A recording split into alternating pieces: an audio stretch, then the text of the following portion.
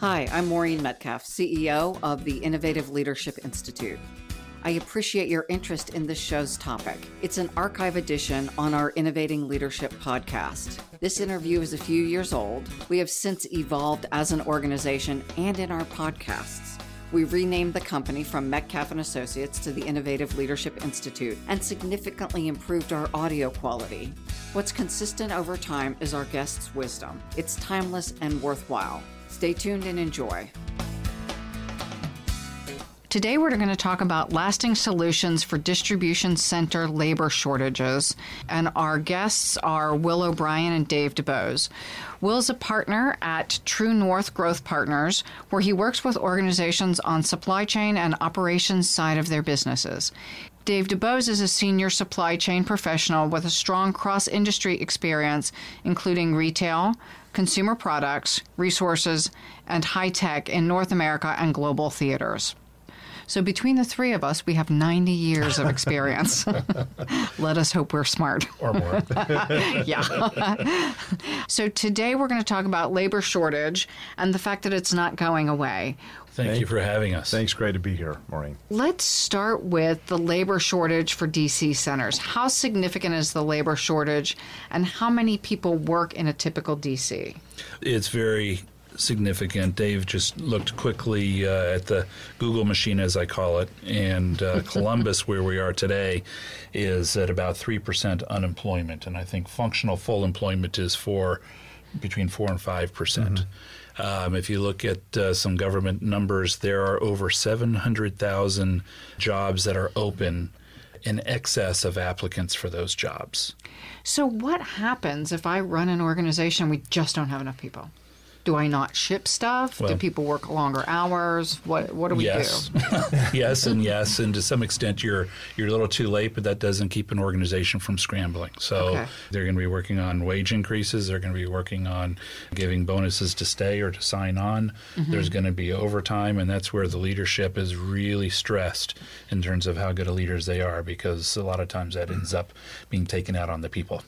Right. I remember working for a client, and it was the hourly workers in a manufacturing facility, mm-hmm. and they had issues of people sneaking out of their shifts to pick up their kids from daycare. Right. Things mm-hmm. like that, because they had compulsory overtime, and you're choosing between your job and your kids. Correct. And those are pretty untenable choices. So the earth is shaking when that happens, and there are a lot of retailers that lose sales. Mm-hmm. And we're in Columbus, so we'll just cited the statistic about 3% unemployment. So we're in a tight situation. If you live here, you realize this is a distribution hub, one of the great distribution hubs for the United States. And in particular, we have a number of different industries, but in particular, we have a lot of retail here. Mm-hmm. Specialty retail in particular tends to have a severe spike at holiday, something like 3 or 4x to 1. So mm-hmm. It's, in fact, my old employer,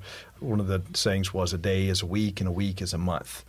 So when you're talking about the volume compression that hits, the wave rather that hits, starting around Thanksgiving. It actually starts more like November 1st now. Okay. Things have kind of moved back in terms of the calendar, and it extends through January. Basically, so and the companies that are out there are very, very well aware of this. They're all mm-hmm. competing for the same resources. We'll talk some more about that, but they basically have a plan to go out and just acquire those temporary and seasonal resources because mm-hmm. they know they're going to have this enormous spike. Now, because our audience is global, I don't want to focus entirely on Columbus. Mm-hmm. I'm assuming distribution is a global issue, because the components used to manufacture everything we use come from around the world. Absolutely. Your shirt probably has buttons from one country, thread from another country, Correct. Fabric from a third country, and they may actually stitch it someplace else. Correct. And China is becoming more expensive even as a manufacturing point because there's so much demand coming out of there. Getting a middle class are becoming more expensive. As China gets more expensive, then a lot of that production starts moving to Indonesia and other markets, right?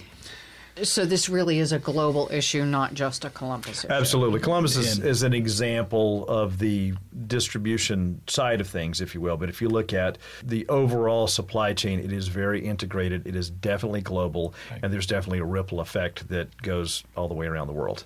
Okay. In distribution, when we used to, and this is a North American statement more, so bear with me, but we used to consider where we're going to put the next distribution center for a number of reasons, balancing transportation costs, but we'd always look at labor market as well. Okay. Because you could be 25 or 30 miles away and nominally be neutral, overall cost-wise, so you look at the relative labor markets.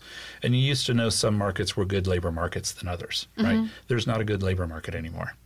Specifically in the U.S.? In the U.S. Okay. Correct. And I'm assuming there are other entire countries or portions of countries that have similar dynamics. Correct. Okay. Correct. And others that have relatively high unemployment, but there are other factors influencing the unemployment. Right. And I talked to one executive, and he said, "Will, I spent my whole career in this market that he was in." He said, I never had trouble getting employees. Last year I had trouble. And this year I'm having even worse, and that was actually it's about 2 years ago that we had this conversation, and it's just gotten worse each year since then. It's a challenge kind of across the board. So as we go through in the third segment, we'll talk very specifically about what people can do. In this segment, to kind of wrap it up, what happens to DC operators when there aren't enough workers to fill the open roles? So think about it. I'm in a situation where I need to get 300 to 400 people to fulfill my peak season. Okay. And this is a very retail-centric analogy, but it's not limited to retail. If I blow fourth quarter, which is the peak season, I'll blow the financials for the whole year. So that's a lot of corporate pressure coming down on you. I'm going to pay whatever I have to pay to get the people in here. And to the extent that I fail at that, I risk losing a lot of sales. And there are no shortage of retailers that have gone out of business because Christmas didn't show up. And part of that is because they couldn't fulfill. And right? if I have to pay whatever it costs, that eats into my margin. Now I'm selling unprofitably, right? I'm also reducing the standards that I hire by. So I'm pulling people in. They can't pass my drug test. That's They probably may or may not be common able right to read. now. Correct. Right. Who's got the backbone to stand up under that pressure I described and to say, no, I'm not going to hire this person when this person's willing to unload a truck, for me. Right? Yeah, and they don't have to be completely coherent to take boxes off. I talked to an operator, this was around October or so, and he said, Will, I hired 12 forklift operators. A week later, I only had 3. Now, those guys you want to be sober. Yes, most definitely. Yeah. That's machinery. Sober, and there is some skills necessary because you're putting things up, 20-something feet in the air, a very heavy pallet of product, right? So there's some skill to it. Okay. And he's having such trouble. He only kept 3 a week later. I don't know what happened in weeks 2 or 3, how many of those 3 he kept, but I had to hire 12 to have 3 a week later. And I thought that was terrible, and I thought maybe that's specific to him. And I talked to somebody in a whole other part of the country, and his answer was, well, yeah, that's about right. Yeah. And we're laughing a little bit because some of it is a little bit funny, but these are serious It's not funny when it's your business. When it's your job. You do have to really think about and contemplate these issues and do it in a very planful way, and it's difficult. And when you get into there's a danger of getting, into, I'll call it the fire of peak season, and we'll hit on this probably a time or two, but your options are expensive and few at that point in time. But you still have to do something because, to Will's point, you don't want to risk missing holiday and going out of business. So it's a tough problem. So now year 2 and 3, a lot of folks, I don't think this is robust enough. They'll say, yeah, we're going to be ready because I've already prepared the organization to increase wages in September. Again, well, everybody, the other 6 buildings that you're competing with are increasing their wages in September too. And I bet you Amazon will increase them more. Now, I wonder, and I am clearly not the expert, but I wonder about people moving from one industry to the next. So say I've got a robust construction industry in the summer, and I need people to work in my DC in the winter.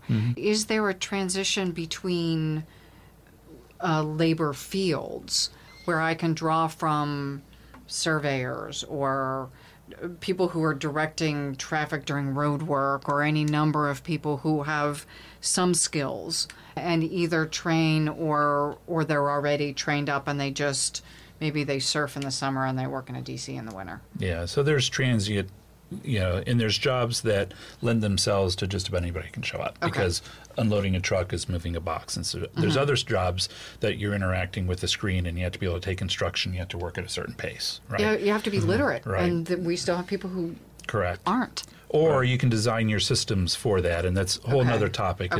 Is there are people with mental and other challenges that you can design a lot of interfaces for that enable them to work from graphical images, and that another subject, but it's a great workforce. Great workforce. And expands your employee pool, too, frankly. I mean, well, so and really dedication. It's great. Yeah, absolutely. And it's great for our communities. 100%. Talk about stickiness. That's one of the things, because when you give them that, you give them some independence, you give them some well-being that they never thought, or their parents never thought that they would have. Walgreens is a pioneer of that. And those people, they keep showing up, and they're doing what they do. And they value the job in a way that other people may not. And a lot of them, it's about screening them into the right job, so they can work at productivity levels well beyond what your typical productivity levels are. Oh, interesting. Okay. Yeah, DSW's done a great job of that as well, too. Another data point. Yeah, sure. Cool. So what are you seeing in DC, the DC operators are doing to solve this problem? And again, I understand we're not limiting it to just DCs, but maybe the broader supply chain. So why don't you first, let's expand the definition and help our listeners understand exactly what bucket you're talking about. Yeah, we've been using the term in the first segment, distribution, which is, I think, a very accurate term. I would broaden it probably a little bit more to logistics. So we're talking about physical movement of product, and we're focusing heavily on the distribution center and what happens in the distribution center. Some people call it a warehouse, but really it is probably a little bit broader than that, because you've got needs that are outside of that, up and down the supply chain. The DC and the logistics within the DC, I think, are really kind of the critical element here, because you run into, as we discussed in the first segment, a problem with just being able to get enough of qualified people and keep them and retain them in the environment. And it happens to manufacturers as well, so it's manufacturing. Last week, my wife took a picture in the grocery store and sent it to me because she was appalled that there is a huge display of candy for Halloween. This was middle of July, with Halloween displays already out in the stores. Oh, my goodness. So think about why that happens, because what happens in the store in October has to happen in the distribution centers 6 to 8 weeks ahead of that, and happens at manufacturing 6 to 8 weeks ahead of that. So your Halloween candy's already been produced. So it's just time phased, but they're all facing it. And if it's or employee intensive business, same fundamental. When we talk about material handling equipment, we'll be pretty distribution specific. But there's the interesting thing is, you mentioned manufacturing, and the thing is, things do get produced. There's a lead time. China, or more broadly Asia, is really the world's factory, right? Gets made over there, gets shipped over in containers on ships, typically. There's some probably law of physics, right? That stuff's got to have some place to go, right? So it comes, comes into the Port of Long Beach or wherever. It gets into various distribution centers across, in this case, the U.S., but you could expand that globally, and they're going to get full. And they're going to ship out to stores. So you got your Halloween candy early, dynamic, or bathing suits in February kind of thing. And then, those stores, and you could say the same thing about online, where the DC is your store basically, but it's got to have a place to go, right? It can't just sit there. It's got to move. And with lead times being what they are, and manufacturing cycles being what they are, that's what you end up with. Supply chain, the job, I think, is to make it as efficient as possible and take all the cost out, which then leads us to which part do you optimize? Well, yes. I mean, so that's the, you optimize the whole thing. That's what makes it that's what makes it a tough theory. problem. And, yeah, exactly. And that's a tough problem, and that's basically That's our lot in life. That's our lot in life, right? I mean, that's what we do, and it's a tough thing, and it's a tough equation. And you kind of noted there's just a lot of variables across. Snowstorms. Snowstorms happen. Things you've got an economic downturn. You got environmental factors. You got disasters. You got whatever, and it's just. Yeah, exactly. There's a lot of things to factor in. So what are some DCs doing to solve the problem? What have you seen that's worked? Well, before I hit what's worked, let me tell you what tends to be what really happens, right? So you've probably heard the analogy of Wayne Gretzky didn't skate to the puck; he skated to where the puck is going to be. Right. A lot of distribution and manufacturing operators, I would say, are skating to the puck, in terms of they got their fingers burnt last year, so I'm going to hire earlier this year. And I'm going to set my organization up that we're going to have higher wage increases, and I'm going to have retention bonuses for people that stay past December 25th, right? Okay, so November 1st I start hiring, or Well, it's actually Halloween. back to August now, and into July, moved back from September. All for Black Friday, or there is no Black Friday anymore. It's all the sales start. It's more of what I like to call gray November. It's sort of a gray November. Is what, which is what Columbus, Ohio is, by the way. True. Well, it's a gray November. True.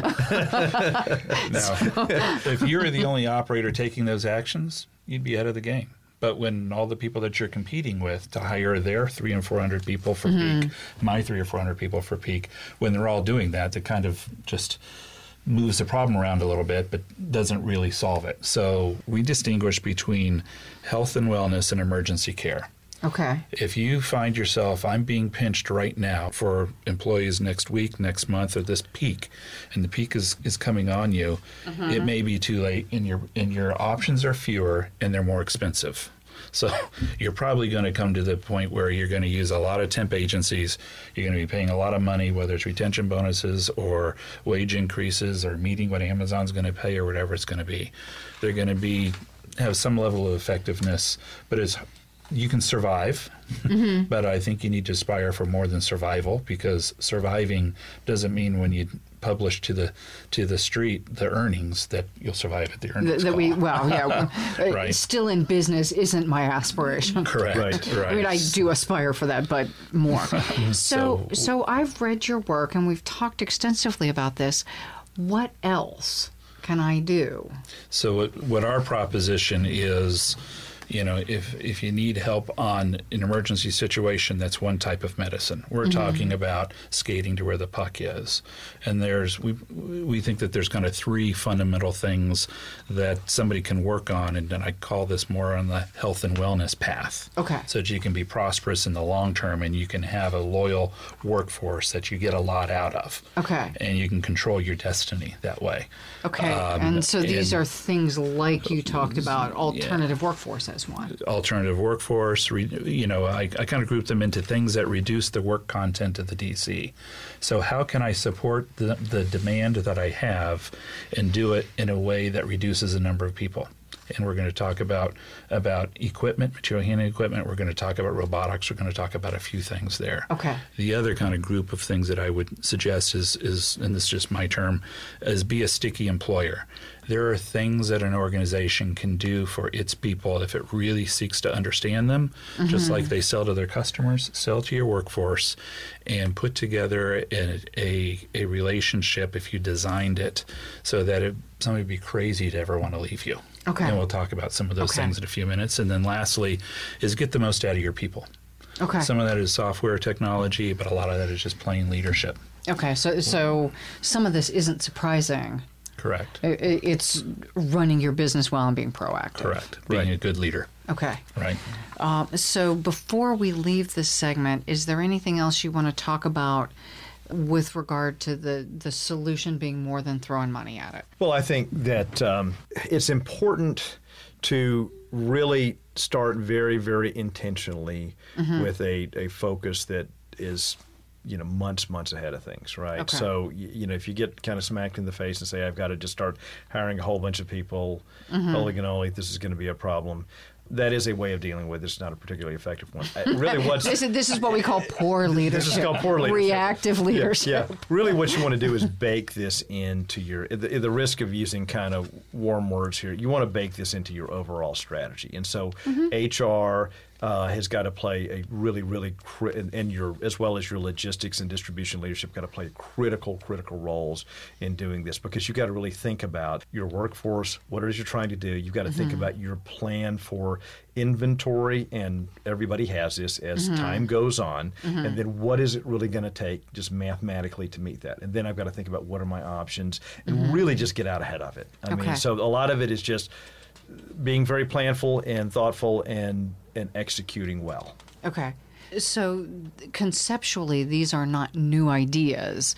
The tactics you're using may be very different given the change in the ecosystem, that now I go to my friend Jeff Bezos every time I want to buy something and Lowe's doesn't have it. Right. Or my local pet food store doesn't have it.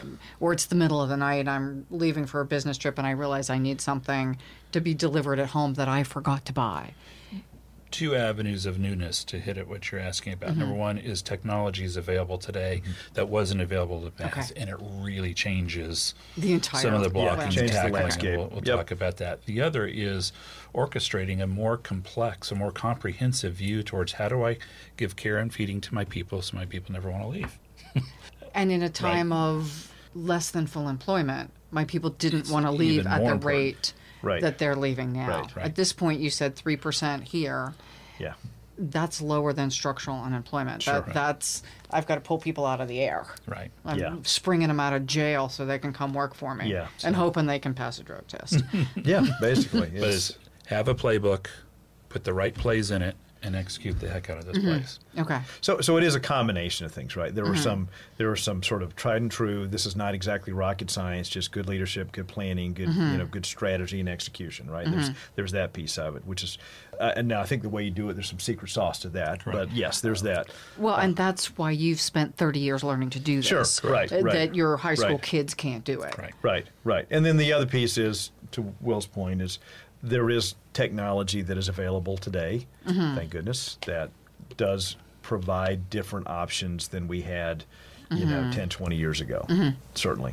So, yeah, I talked to someone from P&G yesterday, and he was talking about the way they've blown up parts of their business, and one is supply chain. And the use of technology has completely upended how they think about, yet they still manufacture things overseas. They still come over in boats. Then they put them on trains. So some things remain constant. Stuff coming from another country has to get across the ocean. Right. But the technology enables very different in a very approaches. In a very simple model, you can think of it as sort of the plan, make, move, sell, deliver, return. And that's a very linear set of processes, right? The change with today's world is those really have to happen pretty much in a very overlapping, if not parallel manner, right, to be able to be effective and to work in this kind of high clock speed environment that we live in, where if I don't have it in an hour, oh my God, what am I going to do? Yeah, exactly. Well, an example of where fundamentally it's the same, but you get under the details is different. It's not unusual at all for an organization to have one fulfillment center in the United States. Give it to FedEx, UPS, whomever, and get it out to everybody in the country, and it comes at a certain cost and a certain speed. Now they're online. 15% of all retail purchases are made online. Only 15%. And it's growing rapidly. Okay, I was going to but say, with double-digit growth. Us. 40% of that's coming from Amazon, and Amazon setting expectations for speed and fulfillment. They're putting fulfillment centers virtually in every metropolitan area. They're getting increasingly close to the customers. So if I'm a brick and mortar retailer, what's my play? My play might be use my stores as fulfillment centers. Doesn't mean every store in my chain. But if I have a store in St. Louis, does that make sense for fulfilling St. Louis online demand? Right? And we'll talk about some of these things. But fundamentally, it's just fulfillment. It's just picking an item, giving it to the postman, and sending it to Mrs. Smith. But it can be done very, very differently. Well, in places like your former employer, Lowe's, which is my most frequent shopping experience. I can now go online, click stuff, and go pick it up at the front door. Right. Things Right. like that. Right. Now, I personally actually happen to like walking around Lowe's, but that does increase my spend. Correct. Yes, and they're that's happy by to have you do that. Right. Are there lasting solutions for a labor shortage? And so what do you suggest has to happen for an organization to effectively deal with the labor shortage in the long term, not scurrying about every year and panicking? So we think about three things: reducing the labor content in a DC, and we'll talk about that in a second. In fact, let's talk about that now. Reducing the labor content. There can be uses of automation, traditional material handling equipment, and robots. 70% of a worker's time is spent walking. It's not unusual to find someone called a picker, someone that goes down the aisles and picks the unit or picks the case, to walk 13, even 15 miles a day. When I first started hearing those numbers, I thought there's no way that day after day. And I bet they do. on them They and, do. They and sure absolutely enough, do. right? Yeah, they absolutely do. There's On vacation, I walk 10 miles a day. simulation terms, So, right? and I wasn't walking 8 hours a day. I didn't think I was in that good a shape. So. But Slow walking. Maybe it was walking 8 hours well, a a day. lot of those people are on time. They're on time standards, and they're slow, but they're able to get it in. So that's a place where some automation is happening. If someone is walking, we can have something that we'll talk about in a minute called AMRs or AGVs or the type of robots that will take that goods to person. Okay. But DC bypass is something that before we jump into inside the four walls, there are scenarios, particularly if it's at peak, depending on who your customer or your destination is. Maybe you analyze the product flows, which is a very analytical exercise that we do all the time, and understand this vendor or this product group would be smart to just skip the DC altogether and go direct to customer. Okay. Or skip the DC altogether and go direct to store, because the store, when it's changing season, has its greatest need for inventory of that items if it's a seasonal type of a thing. So think Halloween about Christmas trees coming in, Halloween candy. Right. So there's ways to do a DC bypass. Another thing is, and a lot of folks are doing this, there are certain items that they want to show online that they don't carry in the store or in the DC. The slower moving bigger? items, they're slower. Size 14 shoe. Right, might get passed to Under Armour or Nike or Adidas or whomever to be fulfilled, right? Because they don't sell so much, or a strange color of a shirt, right? Okay. So that's kind of a norm. But if you're preparing for the peak and you need to carve off some of that demand, maybe you can do analysis that would look at product categories or vendors, and you have to compare: is that vendor capable? And what's their cost of doing that? So it is an analytical exercise. But there's some demand that you can just carve off and not have that product flow through the DC. And that's the value of working with someone like you who's had that experience and go in with already a reasonable point of view. It's a hypothesis and a lot of data analysis of items, of orders, of channels. And correct. Yeah. Correct. Yeah, I used to work with a guy who called it, that you're trying to solve the pig through the python, which is sort of not a great image, I know. But basically, you've got this slug of inventory, products that are coming in, bathing suits, what have you, and they're all different kinds of items, and it's huge. And are there ways that you can take pressure off of your system by just avoiding the DC altogether? That's great if you can, because that just helps get it, it balances your what we call the logistics network better that way. And it also takes pressure off the labor situation. Those can be permanent flows, or they can just be flows during peak season or transition periods of a season. Okay. Right. Another is using stores, we call it store-based fulfillment. Using stores for fulfillment. And that took a while to come and is starting to become more common. Not everybody is willing to do it, right? Some folks are completely averse to the potential that a customer that's walked into the store won't be served properly. Others say, we just don't have back rooms. Okay, that large enough to do this, right? So that means my grocery store, I can go pick it up at the curb. That's like a perfectly good example, right? A couple flavors here are BOPIS, is an acronym for Buy Online, Pick Up in Store. Okay. And it's exactly what you described. Because I know I want X numbers of apples and whatever, and I don't necessarily need them to come from Amazon. Correct. I'm driving home from work anyway. It's more I go by the convenient for store. you and safer for you to go by the store, give them your number, they put it in your truck, than to have it sitting on your doorstep. So basically, another Temperature controlled. Yeah, I was going to say in the heat. Yeah.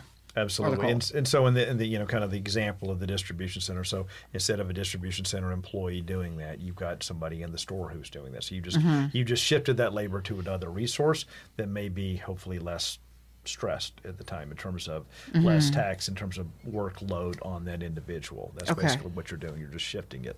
It's another thing that Amazon has driven. So historically, you would hear supply chain professionals say, you're going to pay way too much in fulfillment costs because you fulfilled it at the DC and at the store, and the world is going to come to an end if you try to do something like that. Your inventory is going to go way up because of the square root of N, which is a technical inventory management term.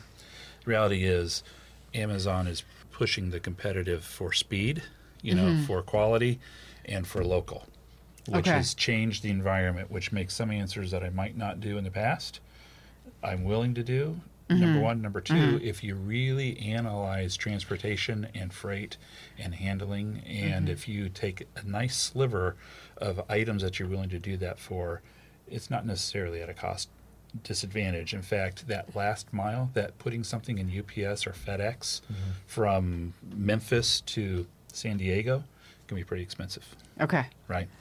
Or I could have it go in a full truckload or an LTL, in my most economic mode, to my store, my remote store, and that transportation is now much more economical, and I just have to do a local courier to the. So you got to net all those things out. That's that analysis that we were talking about. Or you're shifting it to me, the customer, to go pick it up for or the you're last coming mile. to pick it up. Yeah, absolutely. Correct. Right. You're just Correct. shifting that.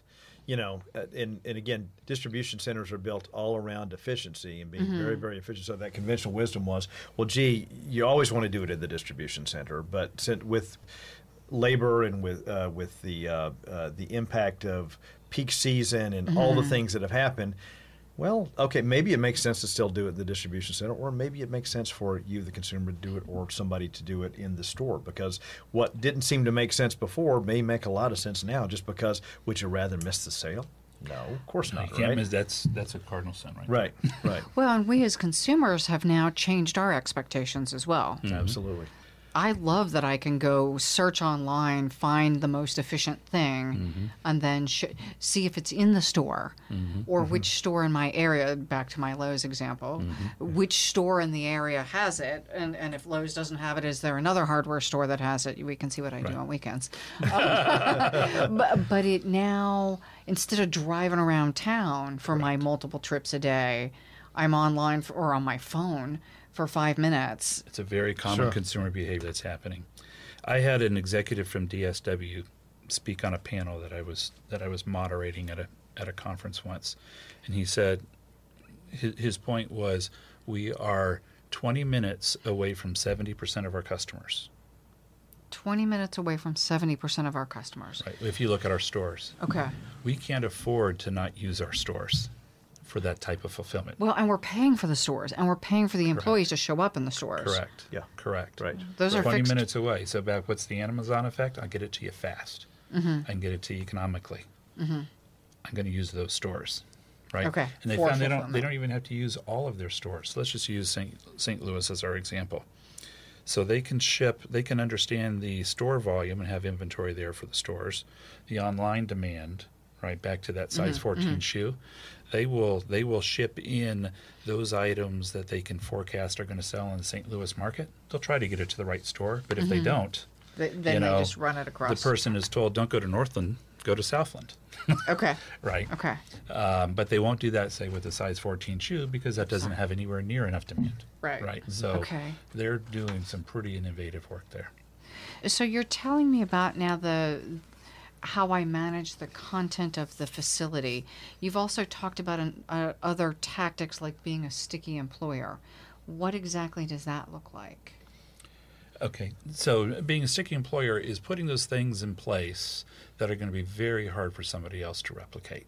Okay. So some of the things that are not hard to replicate is making sure that you're paying a competitive wage. And we're not saying that retention or sign-on bonuses are wrong. Just make sure that they fit in the portfolio in the right way, right?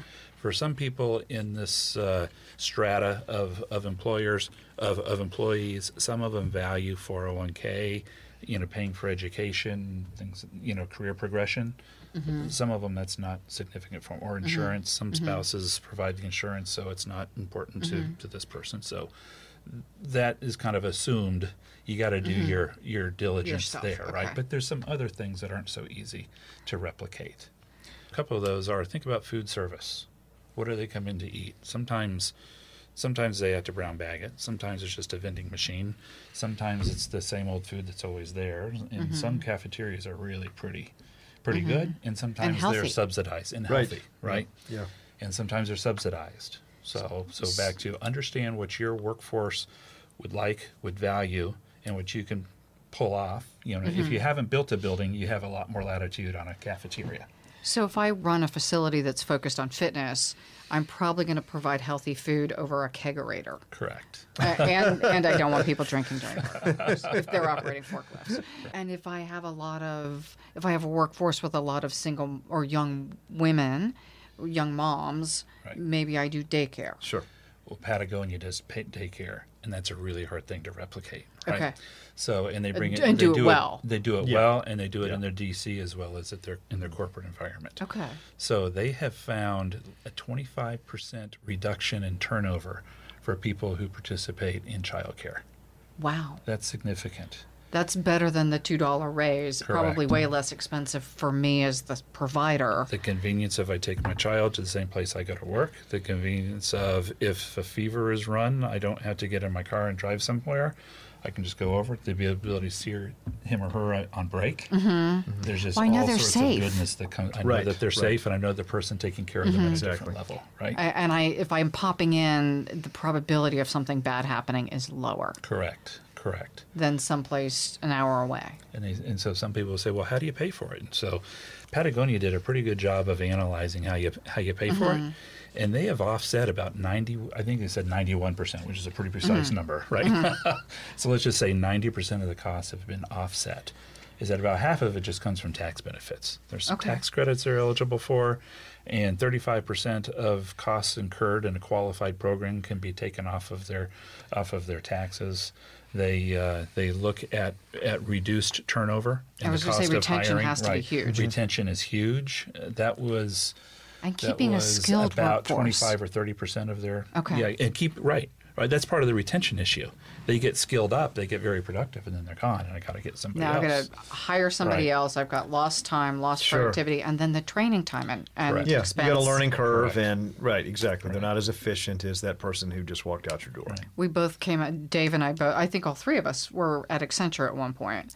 Different points, right? Yes. And at the point where we had a 25% turnover, it was hiring people. So those of us who didn't have fully staffed groups were working more, and then the time to hire and then the time to train them was significant. It's not just like they're breathing; they're good.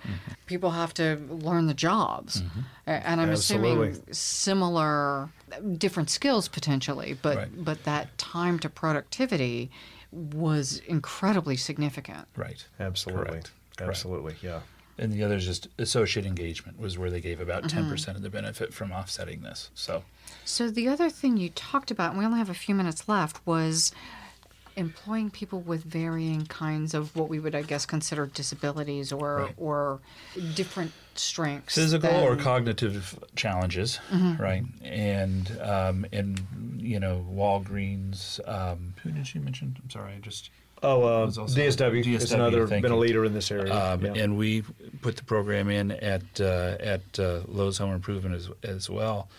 And it becomes a matter of there's some local agencies that will help with this in the job training.